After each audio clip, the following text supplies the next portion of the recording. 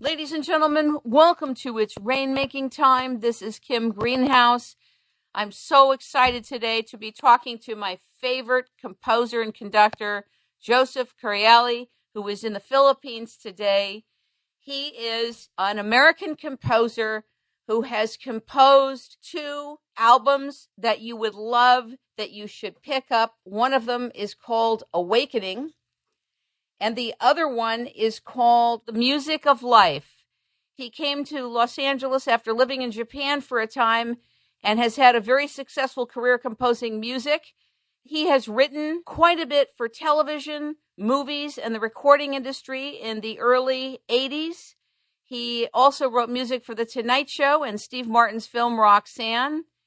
He has performed and written and composed music in Abbey Road Studio in London, England.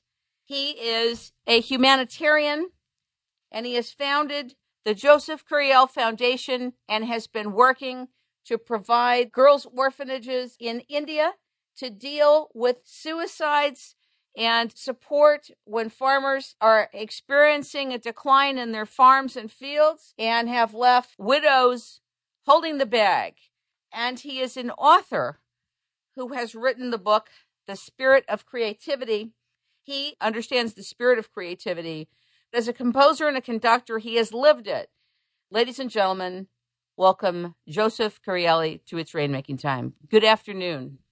Hi, Kim. Hello from the jungles of the Philippines. Well, what brings you to the jungles of the Philippines, first of all? Well, it was not something I'd planned on because last year I left India around the end of February in 2011, pretty much wrapping up humanitarian work that I had done for 6 years, except for to continue to raise 2 sisters, orphan girls that I more or less adopted. I was not allowed to adopt them legally, but that's just a technicality. But I ended up on the way out of India and elsewhere. I ended up being right smack in the Japan earthquake, and was stuck there for 9 days, figuring out how am I going to get out of there. Oh my God, and, I didn't even know that. Friends. Oh yeah, it was pretty intense. I thought that was the end. I mean, being from California, I'm not afraid of earthquakes. I sure have a lot of experiences, but this one I thought this is the end. And then after that, then there was the radiation issue, which you just kind of throw your hands up and just going, there's nothing I can do. And then a friend of mine from Singapore, because I had lived in Singapore and produced records in Singapore as well in the past, he contacted me and he says, can you get to the airport and get on a plane? He goes, just get to Singapore. We'll figure out, how to put you up and everything like that. So I did manage to get to the airport after 9 days and went to Singapore. In Singapore, I met a lot of very interesting people, and I met someone from the Philippines who comes from a very poor background and, was working extremely hard as a servant to build a house for her family. She's one of 9 children. And so I just got that same intuitive lead that I got when I first went to India, just to help her out. So I came to the Philippines near Christmas time and built her and her family a house and setting her up in a little business so that she can take care of herself and her family, and also to make her the representative, the Philippine representative of the Joseph Curiale Foundation, because since I've been in the jungle, you see a lot of little kids walking by and they have nothing and they're on their way to school and they have hardly any clothes and they don't even have a pencil.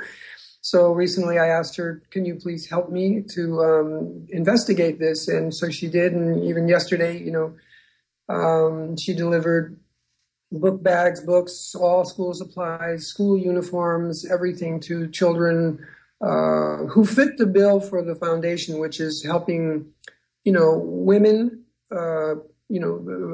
what I can say, like sole providers, and orphan children, that kind of thing. So I thought, well, I'm kind of finished with the humanitarian work because I sacrificed everything, gave up my retirement account. I think at one point in the last 6 years, I qualified for being poor as according to my taxes, what my accountant said. But no, it is bizarre. I mean, I was in Hollywood and, produced my own records, which cost $250,000. And here I am, only able to eat once a day, many times the past 6 or 7 years. But it was gratifying to help people. But I feel the need again, following the intuitive lead, it's time to get back to helping people in a larger way through music, through writing, books, etc. So, but it's been a really interesting 7 years. Oh my God. I've lived many lifetimes since I last spoke with you. You've been all over the place. I really love your music. I am so touched by your music. And when I met you many, many years ago, before I was ever in broadcasting and wanted to interview you, I felt you were on the pulse of something extraordinary in your music, in your composition, in the expansiveness of it. Also, the way your music touches the heart and the international appeal of it. What is a composer? What does a composer do? And what does a conductor do? Well, a composer creates music. The truth is, I kind of feel the music's already created. It's just I basically kind of fish it in, and it's kind of out there in the ether somehow. And when I'm in a certain kind of a zone, for me personally, kind of a spiritual zone, a channel opens up and allows me to be open to the music that's already there. And then it's my choice whether I can be lazy and not deal with it, or I can just go, wow, I got to go with this right now. I got to write it down. That's my experience with it. I mean, I have another more cerebral experience, like in Hollywood, where they say, write something by 5 o'clock. And it needs to be on this TV show. I mean, I still think there's an aspect of inspiration involved, but with the CDs of my own, that was a completely different experience. That was unsolicited by me in a way. It was just aligning my life in a certain way that opened up or seemed to open up a channel for this music to come through.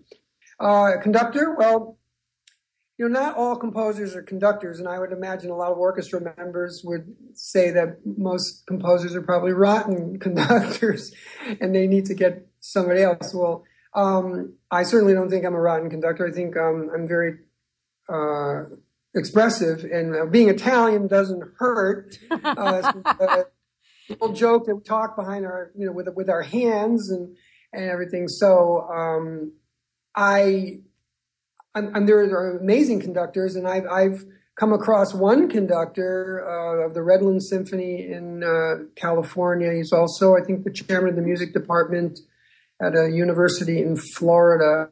And he conducted Joy, for example, and he was talking to the orchestra, and I never really talked to him about the details.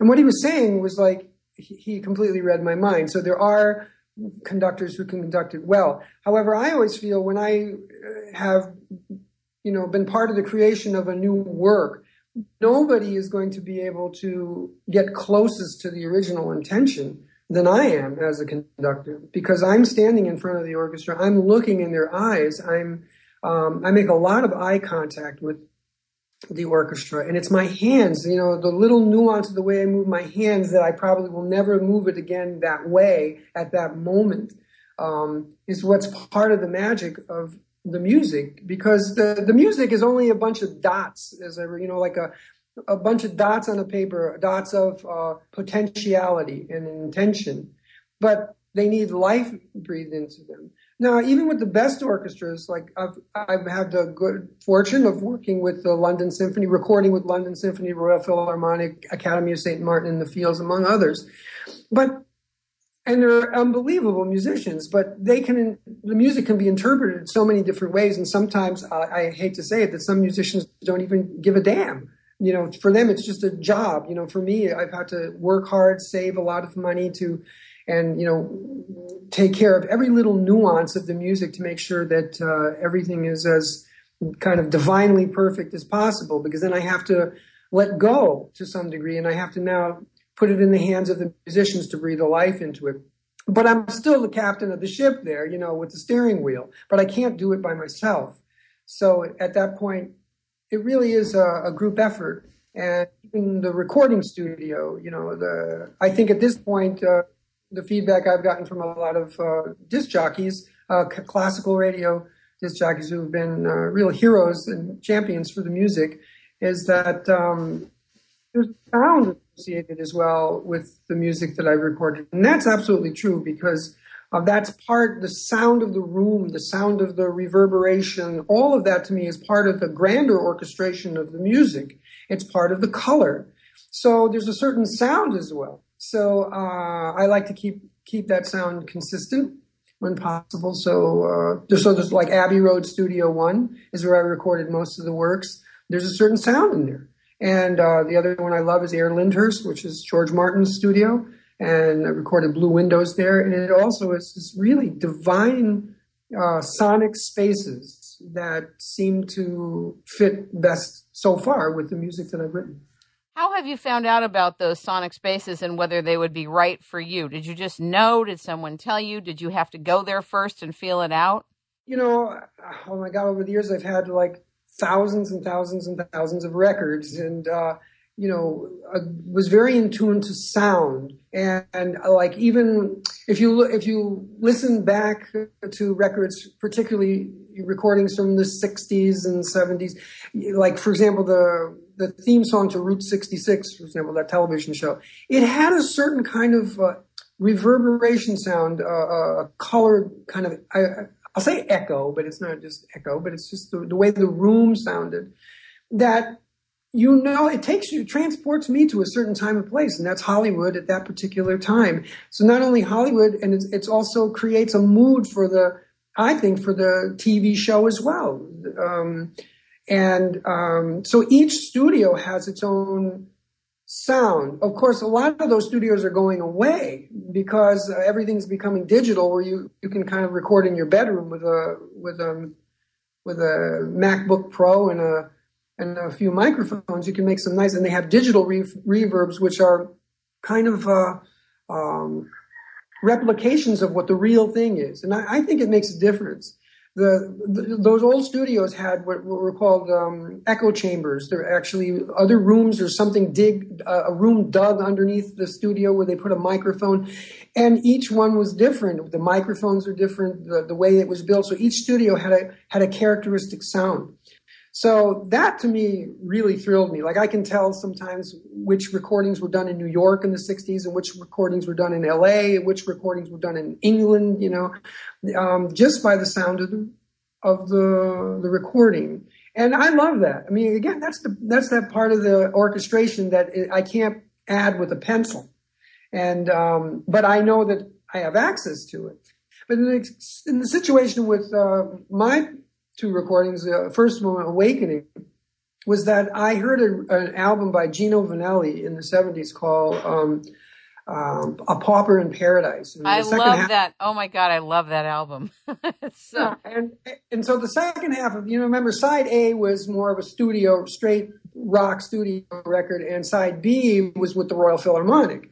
First of all, I was a huge Gino Vanelli fan, and I loved Don Sebesky, who did the orchestration for them, and it was just absolutely unbelievable. My good fortune, now being a huge Gino fan, was a wonderful experience in Hollywood in 1985 when he actually called me and said he heard about my work and, would I be interested in producing one of his records with him? And I was like, oh my God. Oh my God, which one? Turns out that they take so long to do it that I really couldn't afford to stick around. But I did. I worked on the title track to one of his albums called "Inconsolable Man." Oh yeah. Oh wow. But the most important part was the friendship. From meeting Gino and Joe, I personally gravitated toward his brother Joe, which actually he's the unsung hero of those records because now that I know.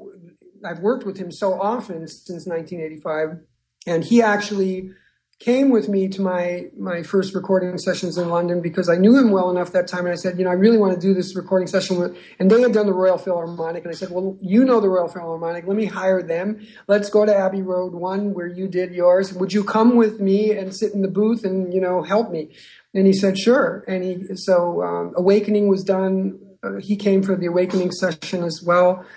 And so it was just like association, besides the sound, association that he had worked in the room. And he was a musician like what in Europe, when I mentioned to anybody that I worked with Gino and Joe Vanelli, they want to sit near me because they kind of feel, well, those guys are like the musician's musician. And they are. They never compromise on anything about the sound, about the actual perfection of their records. And it had a huge influence on me in my earlier days and is more so than ever. So I was very fortunate to have Joe come with me. And he not only, helped me during the recording and was great moral support for me. And it was when we got back, he edited Gates of Gold, and he edited all of them for me. And wow. We mixed them together at his studio, Blue Moon, where a lot of Gino's records were done. That was the studio they used to own together. Joe is the owner of it now. It was in the same town that I lived at the time, Agoura Hills, California. And so to have a real buddy who one of the people I respect most in the world, not only as a musician, but as a human being, he is an absolute gentleman. And when you're talking about the music industry and pop, he's going to hard come by somebody you can call a gentleman. And Joe is a gentleman, and he's an artist of the highest order. And I kind of feel it's my good fortune, and so we had many late nights, editing and mixing these things, and we're both frazzled, and we were both really in the trenches together, and you learn a lot about a person. We take a break, we're talking, we're both Italian, so we're both, making fun and laughing at all the goofy things that Italian people do that we grew up with, although I grew up in Canada and I grew up in the New York area and in Connecticut. So that's kind of the experience about choosing the studio for me, and it was perfect. Is a conductor also a kind of arranger?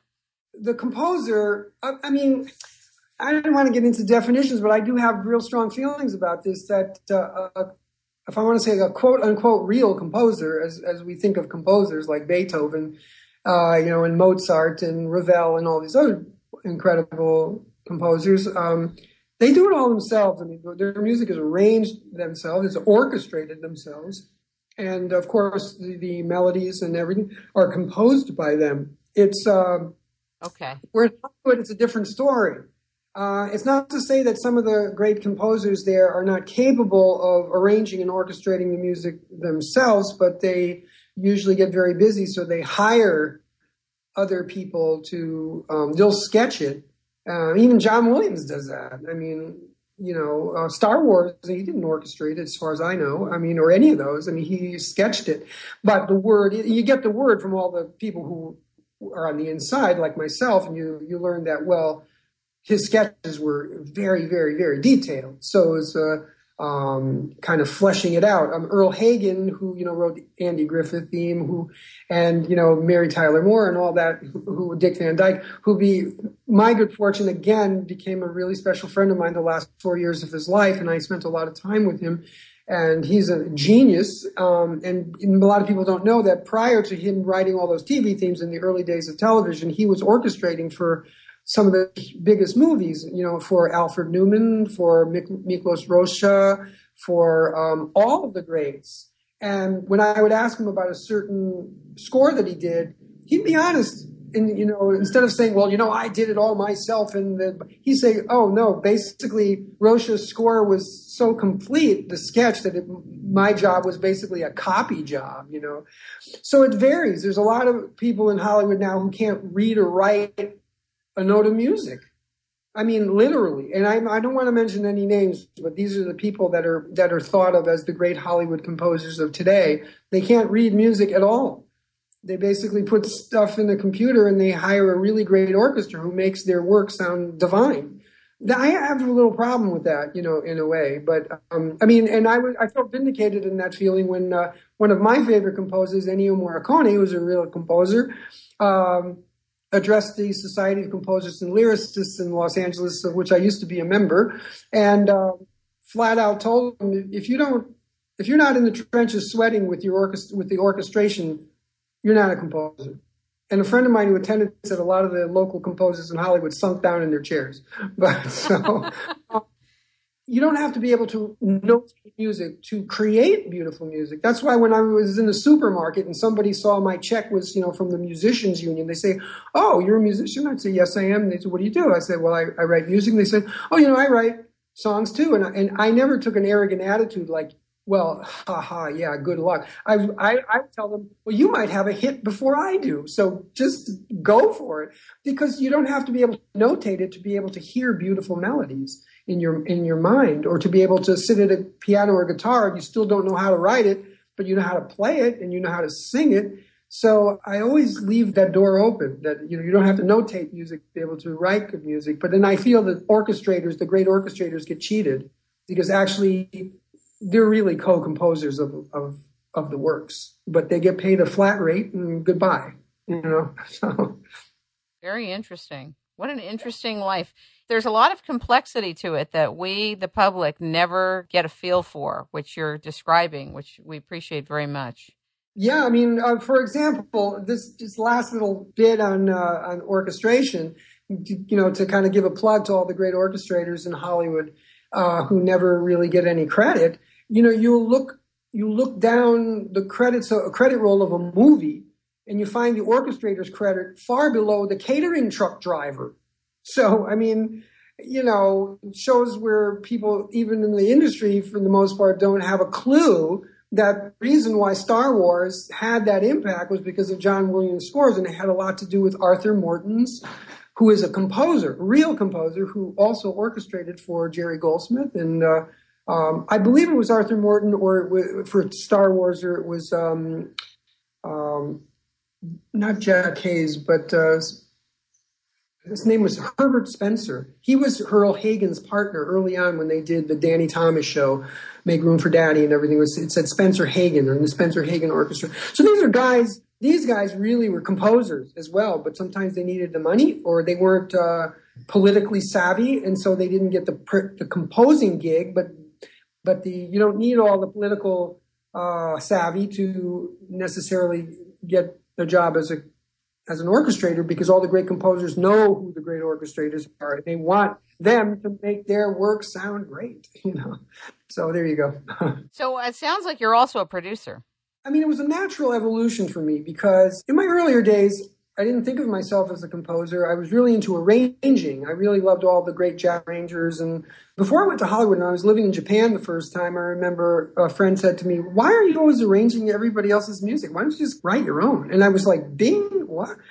Why don't I?" And I actually wrote a jazz library while I was in Japan at that time in 79 and 80. And then I cold turkeyed and went to Hollywood, and I had all this music, and that's how I made the rounds playing this music or having this music played. And the great studio musicians are going like, "Wow, who are you? Where are you?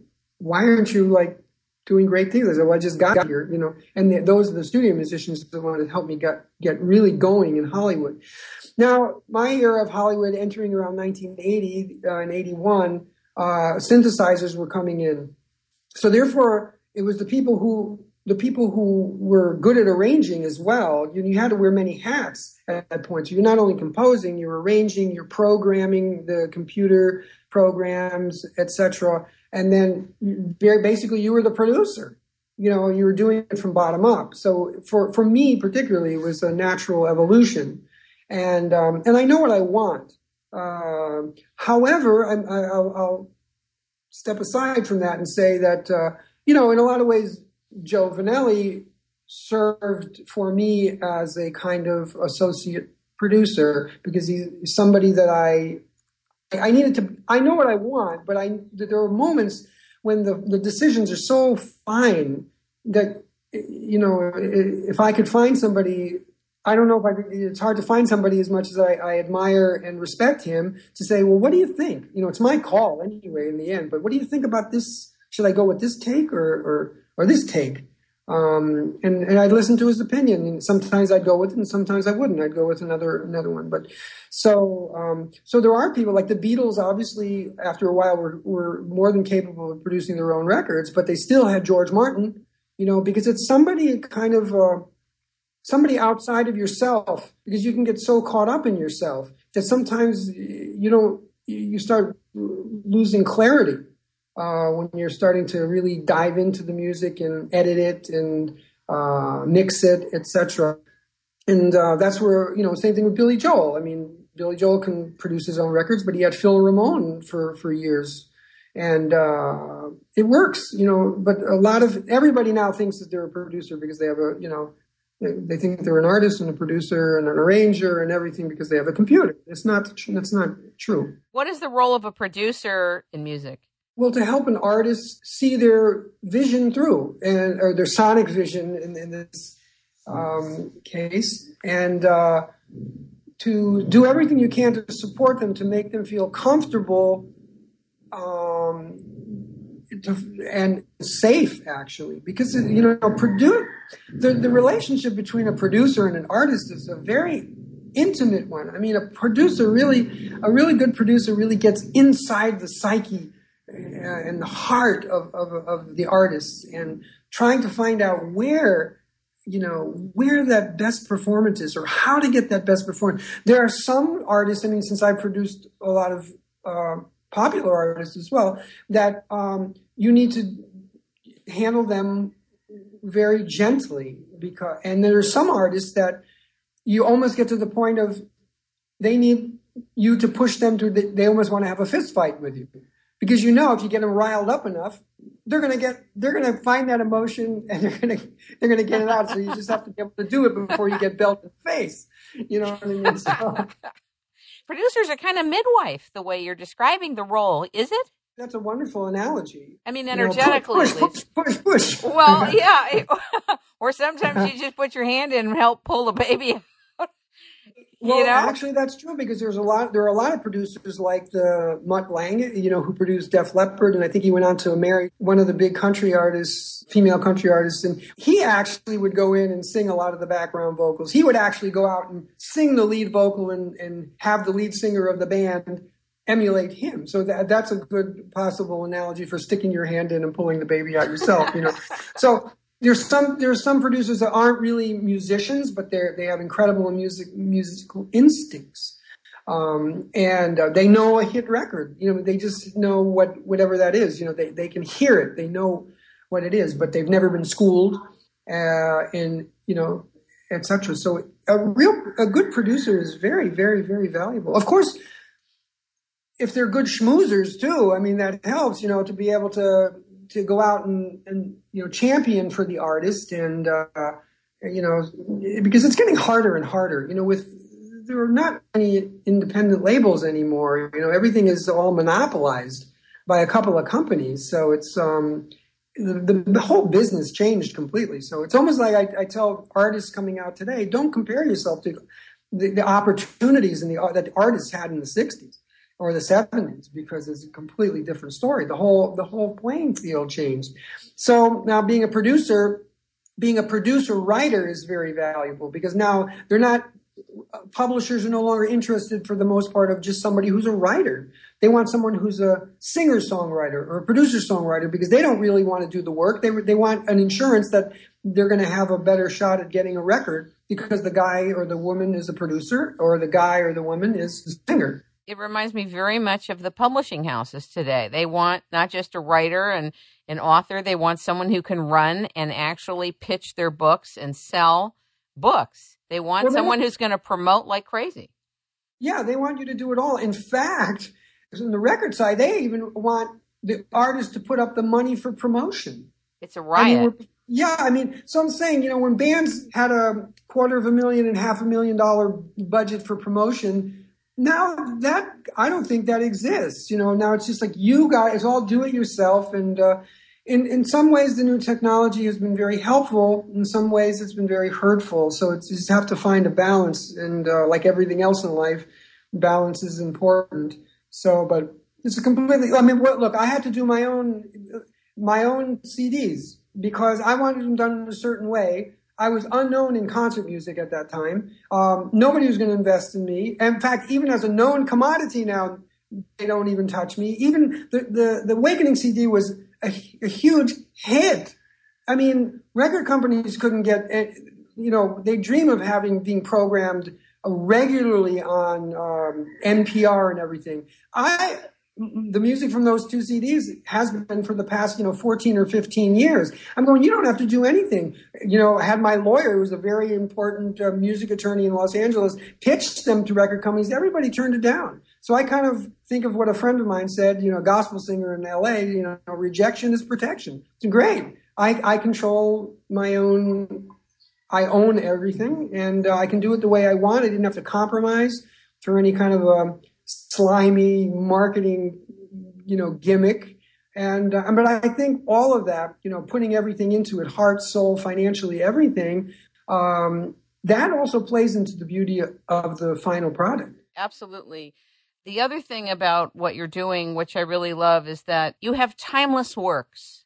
When something's a hit, it's timeless. I believe a lot of the great hits are timeless. There is continuing potential for revenue producing annuity in that timeless hit and keeping it in front of people. In publishing, they'll say, well, if you had a book that came out a few years ago, it's really not worth as much anymore. Not true. Not true. The whole paradigm needs to shift about publishing of any kind. Once you have a hit, something that's timeless like that, it can continue to go. And really what you did is you self-published in the music industry. You took it from soup to nuts, all the way through, from concept through full delivery. How did you raise the money to do it, or did you save the money to do it? No, I had no investors. I basically unloaded my bank account, and every time I worked, and I would put the money towards saving for another recording session, and did it like that. I mean, I think the Music of Life CD took me about maybe 5 or 6 years to complete in that way. But I still had my finger in Hollywood, so I was making the kind of money as a composer and as an orchestrator for one particular person that allowed me to have the money to do things the way that I wanted. Once I left Hollywood, then it became really difficult to have the money, anything more than just surviving. And then when I became a humanitarian, I kind of financially became poor, but poverty is not something that is necessary for me. I did it to help other people, but I'm now on the road to getting back to myself and trying to save the money. Little by little, starting, mid-year this year to go back and start recording again. The music, I'd say 75% of a third CD is already written, and there are, I think, a few more in the ether there that I need to reel in, and then start recording again. But And I paid everybody straight up what they were supposed to be paid. I had so many friends in Hollywood, obviously, musicians, some of the best in the world, that, I did them a lot of favors by hiring them over the years. If I needed help, they would have done it for free. I said, no, that's not, I got to keep my karma clean on this. And I think you deserve it. You've worked hard. You're worth this X amount of dollars. Let me work and raise it myself, and I will pay you. And so I never ask anybody for favors. And I think that, again, with that spirit is infused in the recording. It's all good karma. It's all very positive. And I think that is part of the life that in that music and in those, I'll say, copyrights, because I own the music. And you're right. I mean, those copyrights are becoming more and more valuable. I never did any of this with an intention of making money. I just said before I die, I want to do what I want to do. In Hollywood, I've had a lot of chances to work on wonderful projects, but it's basically you're a blue collar musician and you're doing something, digging a ditch for a producer, and you can give a little bit of your opinion here and there, but basically they want it this way, they want it that way. And usually it's not for the right reasons. It's just like all geared towards, money. And there's nothing wrong with money, but sometimes it's a lot of fear. You believe it or not, there's a lot of fear-based stuff in Hollywood. Let's do it the same. Or this person had a hit. Let's write 10 more songs exactly like that instead of like, write what you want to write. So the copyrights are becoming valuable because, again, I think the whole spirit of it was very pure and something beyond myself. Definitely beyond my intellect, because I always feel I need to keep my intellect out of the way and let that pure creative spirit come through. Let's talk about the book that you wrote, The Spirit of Creativity. I want to know why you wrote it, and also, do you feel that it is getting out to the number of people you want it to get out to? Well, certainly not getting out to the number of people because, as you said, I had to self-publish it. And I wanted to do it the way I wanted to do it. And by the time that I released The Spirit of Creativity and the companion book, The Wisdom of Creativity, that's around the time when I discovered what was in store for me in the world of humanitarianism. And so any funds that could have been put towards promoting the book in a bigger way fell by the wayside because, every cent that I got from that point was directed towards saving lives, literally. And that gave me such a great sense of accomplishment and satisfaction that became almost an addiction to helping certain people that I had been kind of connected with in India in particular to, saving their lives. I always had the feeling that I'd get back to it, but that's so it's, and then recently I did the electronic version of the Spirit of Creativity and then put that up on iTunes and other, I think Barnes and Noble, et cetera, et cetera. So, it has its way of getting around. And sometimes I'm really surprised, in 2008, I went in the middle of, flying back and forth to India. I went back to get my master's degree at the University of Nebraska, and I taught there. I remember, sitting in a class, with undergraduates, and which was, it was like unbelievable to be in that position if we want to talk about having humility. And we had to go around the room and introduce ourselves, the students. And I said, Joseph Curiale. And one student, looked like up. After the class, I was in the men's room, and he was in the men's room, and he goes, I bought your book and I have your CDs. The book really helped me a lot. And it's like, I can't believe you're a student in my class, so. It's great. I noticed you write a lot about many, many things about life. There was like a meta theme all throughout the book having to do with learning as you go, being willing to get quiet, utilizing self-reflection and introspection.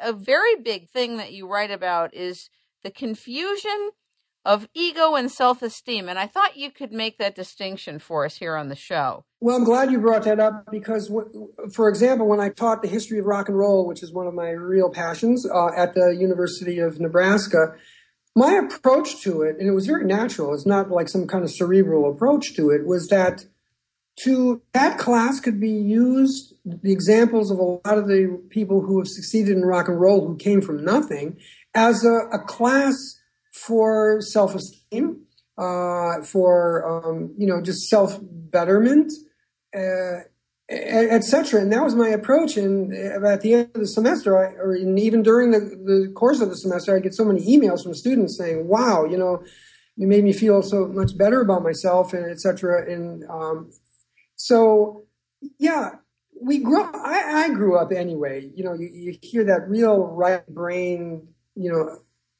kind of American trash, like, if you want to succeed in anything, you got to have a good ego. You have to have a strong ego. And, because I didn't, at the earlier age, I didn't have anything, to compare that to. But when, I started going through my own spiritual awakening, I realized that's not correct. You have to have good self-esteem to do well, not an ego. In fact, according to Eastern philosophy, you have to destroy your ego, because ego will be the barrier to you really doing great things and to evolving as a human being. So, but we have to look honestly at ourselves too, and saying, well, where do we fit on the self-esteem, and have we what are the things we've done in our lives or we are doing currently to warrant strong self-esteem, that kind of thing. But I always take a very positive approach to it, and that's why it's like done covertly. But again, it's not so done intentionally, but it is covert. That I could use any class that I teach in any subject, and I can gear it. I can find a way to gear it towards helping people to find themselves and to find their strength and to not be afraid. Because, the media, kind of creates a lot of things that, these great achievements are only for these special people, as I put in the book, that are touched by the hand of God. Very astute. I appreciate that. Say more about it. We're all touched by the hand of God. We're all part of this holographic creation. We're all part of God. And, some people are more fortunate. That's, I'll have to just bring in some of my own philosophy. We don't know where karma and past lives might play a role in where we stand in this particular life, if people believe it. But that aside, what are we doing to create a good karma bank account? You know what I mean? Kind of, if people are afraid of the word karma, you can say, you reap what you sow. It seems to be a law of the universe. If you want to take out religion from it completely, or any dogma, it just seems to be that's the way it is. And but people say, well, other people get ahead, bad people get ahead in life. I'm going, well, this life is a very short run, by the way, and you have to be detached from the outcome. I could say the same thing, that maybe there's a lot of garbage that is being recorded, and people are able to find the money to do it, and they're getting support of record companies. I'm going, well, God bless them. When it's my time, I will be able to touch people in other ways. And I have been through music. I have been as a teacher, and have been sitting in the jungle, buying a pen and a pencil for a little kid that, slopping around through the monsoon mud, and has never had the proper clothes to go to school. You know what I mean? So there's a lot of ways to do good works, and we don't know. We have to be detached from the outcome. Most important thing is do the right thing. I guess, that Spike Lee movie, the title, Do the Right Thing. That's all we need to be concerned is do the right thing and let go of the end result. And I personally believe that good things will come. I mean, the past 7 years, sometimes I would, feel like I'm losing heart in moments, just going, my God, I've sacrificed everything for these people, and they're crucifying me. I mean, almost literally, I've been kidnapped twice. I mean, I've been held hostage. I've received death threats. I'm going, you want to make your head spin? What? For helping? But I'm going, I'm doing the right thing. The other stuff is on them. They'll have to deal with that. So just do the right thing.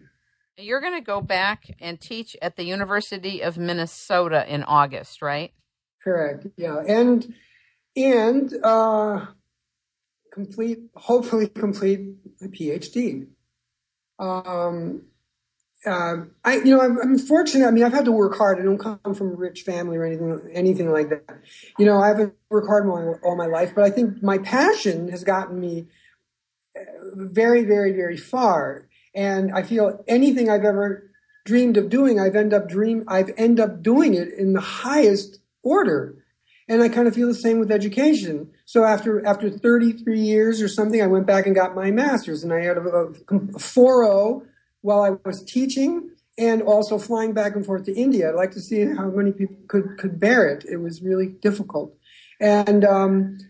And so I kind of feel in education, if PhD is considered the pinnacle, and it's not for ego purposes, is because even with a person of my experience, I could not get a job teaching and sharing all I know without a PhD in an educational institution. You've got to be kidding. No, I save all the rejection letters. I mean, a lot of them, they're all part of my journal, being turned down by absolutely everybody. I mean, the stir that was created at University of Nebraska by the students saying that this was not only the best class in music, it was the best class they had in 4 years of any class in the university. And I would go to the head of the department and say, you mean to tell me that you won't hire if there's a job opening and you wouldn't hire me? And he said, no, because you don't have a PhD. Their hands are tied as well. It's become, schools is corporatization of education as well. Absolutely. So I think it's complete. If you want to talk about being idiotic, this is supposed to be a place of higher learning. That's about as idiotic as possible. I'm going to say, well, then you would have had to turn down Mozart. And you would have had to turn down a lot of really great people because they didn't have those kind of, as far as I know, educational credentials. It reminds me of peer review. A lot of people think that peer review is this great thing and it keeps out all the bad stuff and it's a great filtering mechanism. What they don't know is that you don't even get to know who is reviewing you and rejecting you based on whether they agree with what you're putting forth. Not just if they like it, if they agree with it. So it reminds me of putting like a false barrier in an educational system, and it's basically arbitrary. It's just a mechanism to be more ingrained and enmeshed in the system. It has nothing to do with creativity. It has nothing to do with competency at all. It's interesting, isn't it? Well, it's interesting, but depending on your situation, it can be very depressing as well. I mean, last year I was rejected by 7 universities to go back to school. And, there's a Pulitzer Prize winning poet, and he was also a poet laureate of America, who's a very close friend. I will leave his name blank at the moment. But he told me he's been on in committees like this. He said, the people who in the departments usually are totally afraid of having somebody like you around. They're afraid you're going to take their job. That's not I don't do that.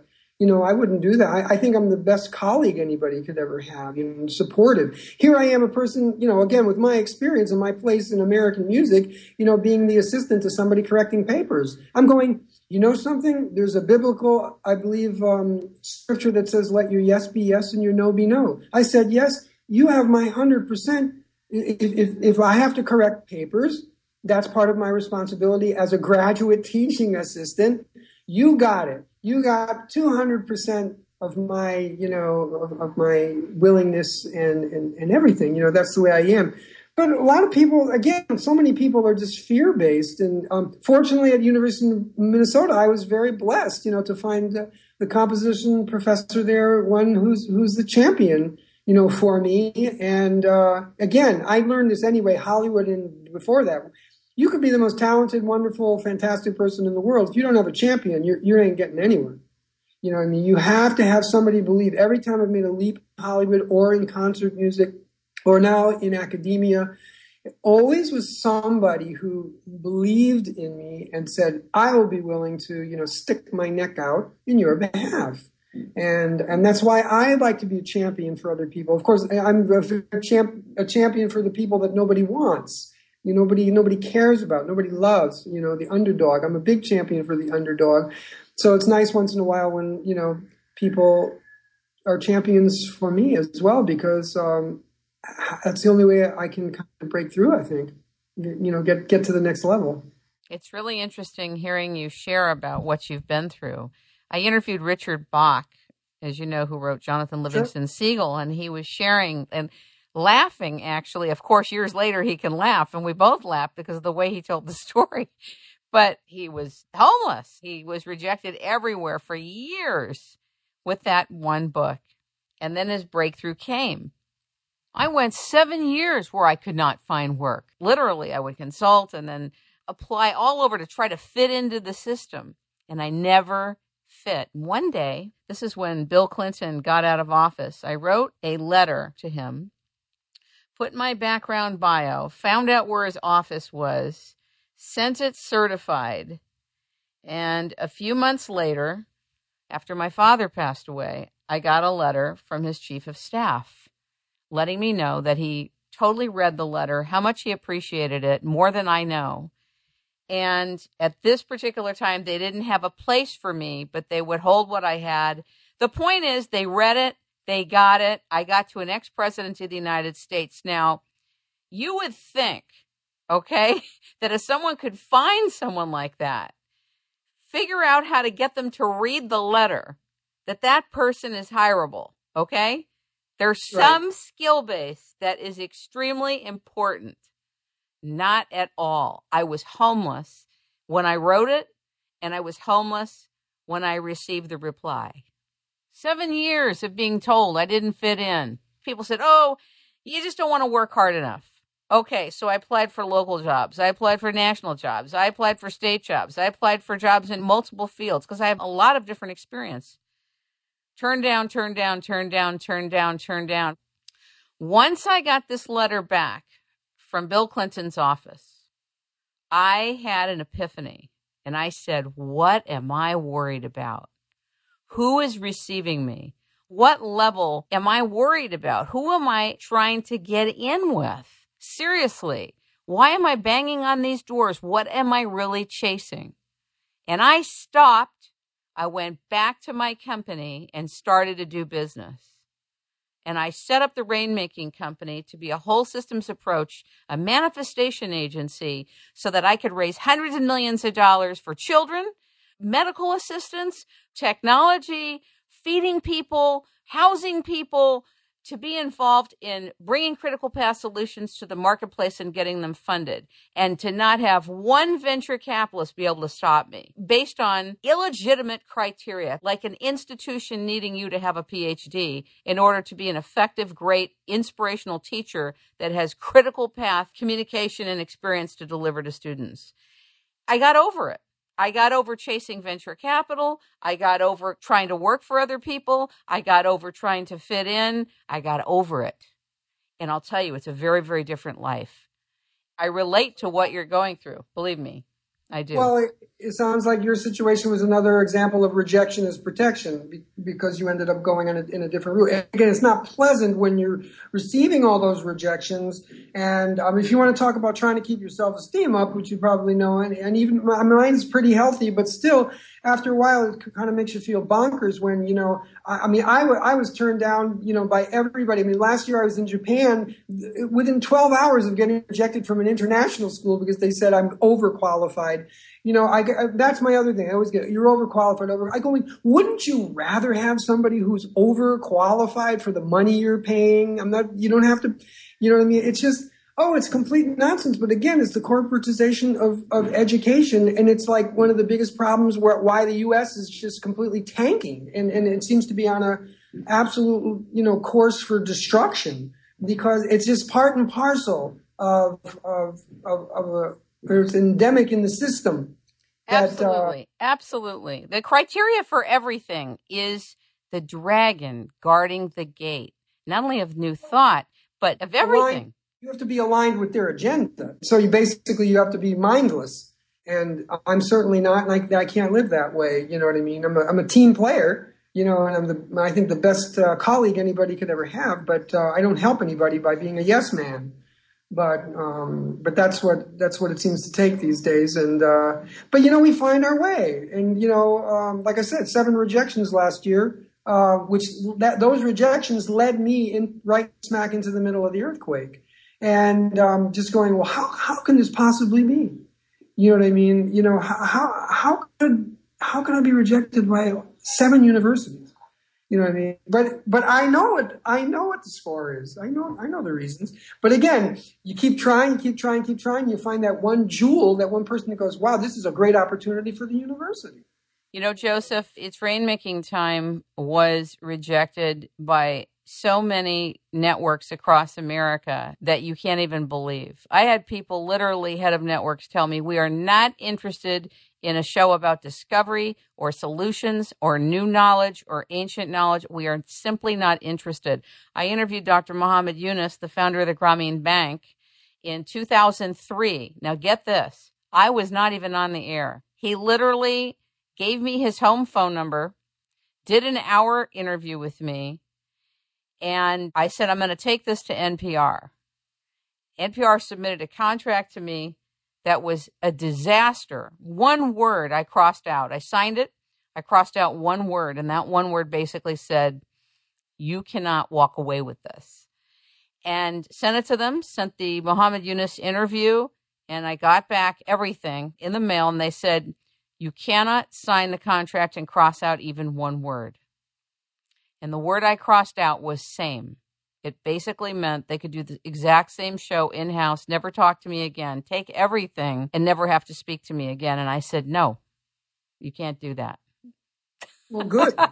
Absolutely not. Where's justice in that? I mean, it's like we have like an injustice system happening. It's incredible. Every network that I spoke with, every single network had contracts that were so parasitic, so inappropriate that a moron would have to sign them. I don't know who is signing these contracts at these networks, but they're desperate people that think that no one's ever going to listen to them. And that was not me. I told NPR, I know what I have, and you're not getting it this way. I'm not aligned with the way you do business. This contract is a disaster. And I left. But I will tell you, I interview people for fun and passion, kind of like you do your music. It's Rainmaking Time is not what I do for a living. It's what I do for total love and passion. And if I feel anybody in the world, in any profession, has a very important message, some type of unique contribution and application, I will make myself available to do an interview. And the interview is not about me, it's about them. I only come in when I'm called to come in. So I'm not really a typical radio host. I'm a communications steward, and I've been on a mission for 25 years. So who's actually here is someone who's a steward, a rainmaking steward, who's listening for the fulfillment of things. And that gets expressed through the show. But I want to tell you that I totally relate to the level of rejection. I'm so used to it. It's unbelievable. And that even includes today, if I find that somebody comes, they call the rainmaking company to do a certain kind of business, and I know and I have the guidance that I'm supposed to provide something else, that's what I will provide. I'm not just their hired gun for whatever they want. I operate as a kind of midwife for creative works, for projects, for businesses, and for receptive people who are looking for feedback of another kind, unorthodox feedback, to make sure that what they are trying to accomplish gets done. That's all I listen for, including when it comes to packaging, raising money, creating new vehicles, totally different ways of doing business, etc. It's Rainmaking Time is really the calling card that the spirit and the heart has to be in everything. If it's not there for me, if I don't care what I'm facilitating, I won't be involved in it. And neither will my company. Period. That's it. And I'm clear. Not only is there enough water to make sure people are not thirsty all across the world, which I'm 1,000% clear about. There's enough food. There's enough seeds. And I don't mean GMO seeds. There's enough of really everything. I interviewed a guy last week, George Swanson, who builds buildings with living, breathing materials that last thousands of years, not 20 years, thousands of years, that are healthy and vibrant buildings. So exciting. This is the kind of stuff that I am alive for today. There is not one child that should have to be worried about being clothed, fed, and sheltered and having fresh water. There's nobody. There's no reason for it. It's simply political will that's not there. There is some force that is being fed to not take care of the people around the world and the children around the world that are left adrift, left for naught, left for dead. And I think it's so incredible of you to have put your money, put 7 years, put your life on the line to go into the trenches and actually deliver on behalf of people who have no voice, have no representation, and are forgotten people. It's very important. There's so much money available. I don't care. I know that people are saying all over the world, and the media is all writing how broke everybody is and how there's no money everywhere. That's nonsense. But it's not true. It's simply not true. Poverty is, again, because I was in the trenches, I wasn't sitting in some office, you know what I mean? I was literally in the villages. And I see that in a way what I'm trying to do to some degree is futile. because the systems, the governments and the general systems are actually geared to keeping people in poverty. They're not helping. Anytime you see a big government, in my opinion, just saying that they're doing something to help, you know that they're doing something to hurt them and to make it look like they're helping. They're not doing anything. And so many relief organizations are a scam. I mean, I learned that from being right there in the middle of it. And so at some point I just go, I'm not going to do any of that kind of stuff. I'm going to take whatever I can do and take some kids by the hand, and I'm going to raise them, and I'm going to put them in school, and I'm going to clothe them, I'm going to be their dad. And, and that's it, as much as I can, because the system is working against them. There's a war on poverty is complete nonsense, a lie. Well, actually, most of what goes on in our lives is a lie. I mean, now, and that I know what I learned in history in school, that's all a lie. I mean, this is a complete sham, but I mean, it's going to have to play itself out. I mean, it can't continue. You know what I mean? I'm not any kind of an activist or anything like that. I just keep doing the best that I can, but I try to be as educated as I can about reality, because you can get really hurt out there and very, very, very disillusioned and disappointed. But one person can make a difference in some ways to some people. And that's, what I'm trying my best to do. I'm very inspired listening to you. I was inspired reading your book. I'm so moved listening to your music. I found you many years ago, many years ago, and you're really a jewel into this world. I appreciate you coming on the show.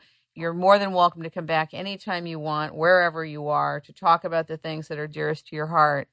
And I just love and respect you. Thank you so much for being with us, Joseph. Well, thank you for inviting me, Kim. Really appreciate it. I enjoyed it myself. Thanks. Next time you see the kids, will you tell them it's rainmaking time? Okay. Kids start laughing and smiling when I tell them that. Yeah, I would imagine so.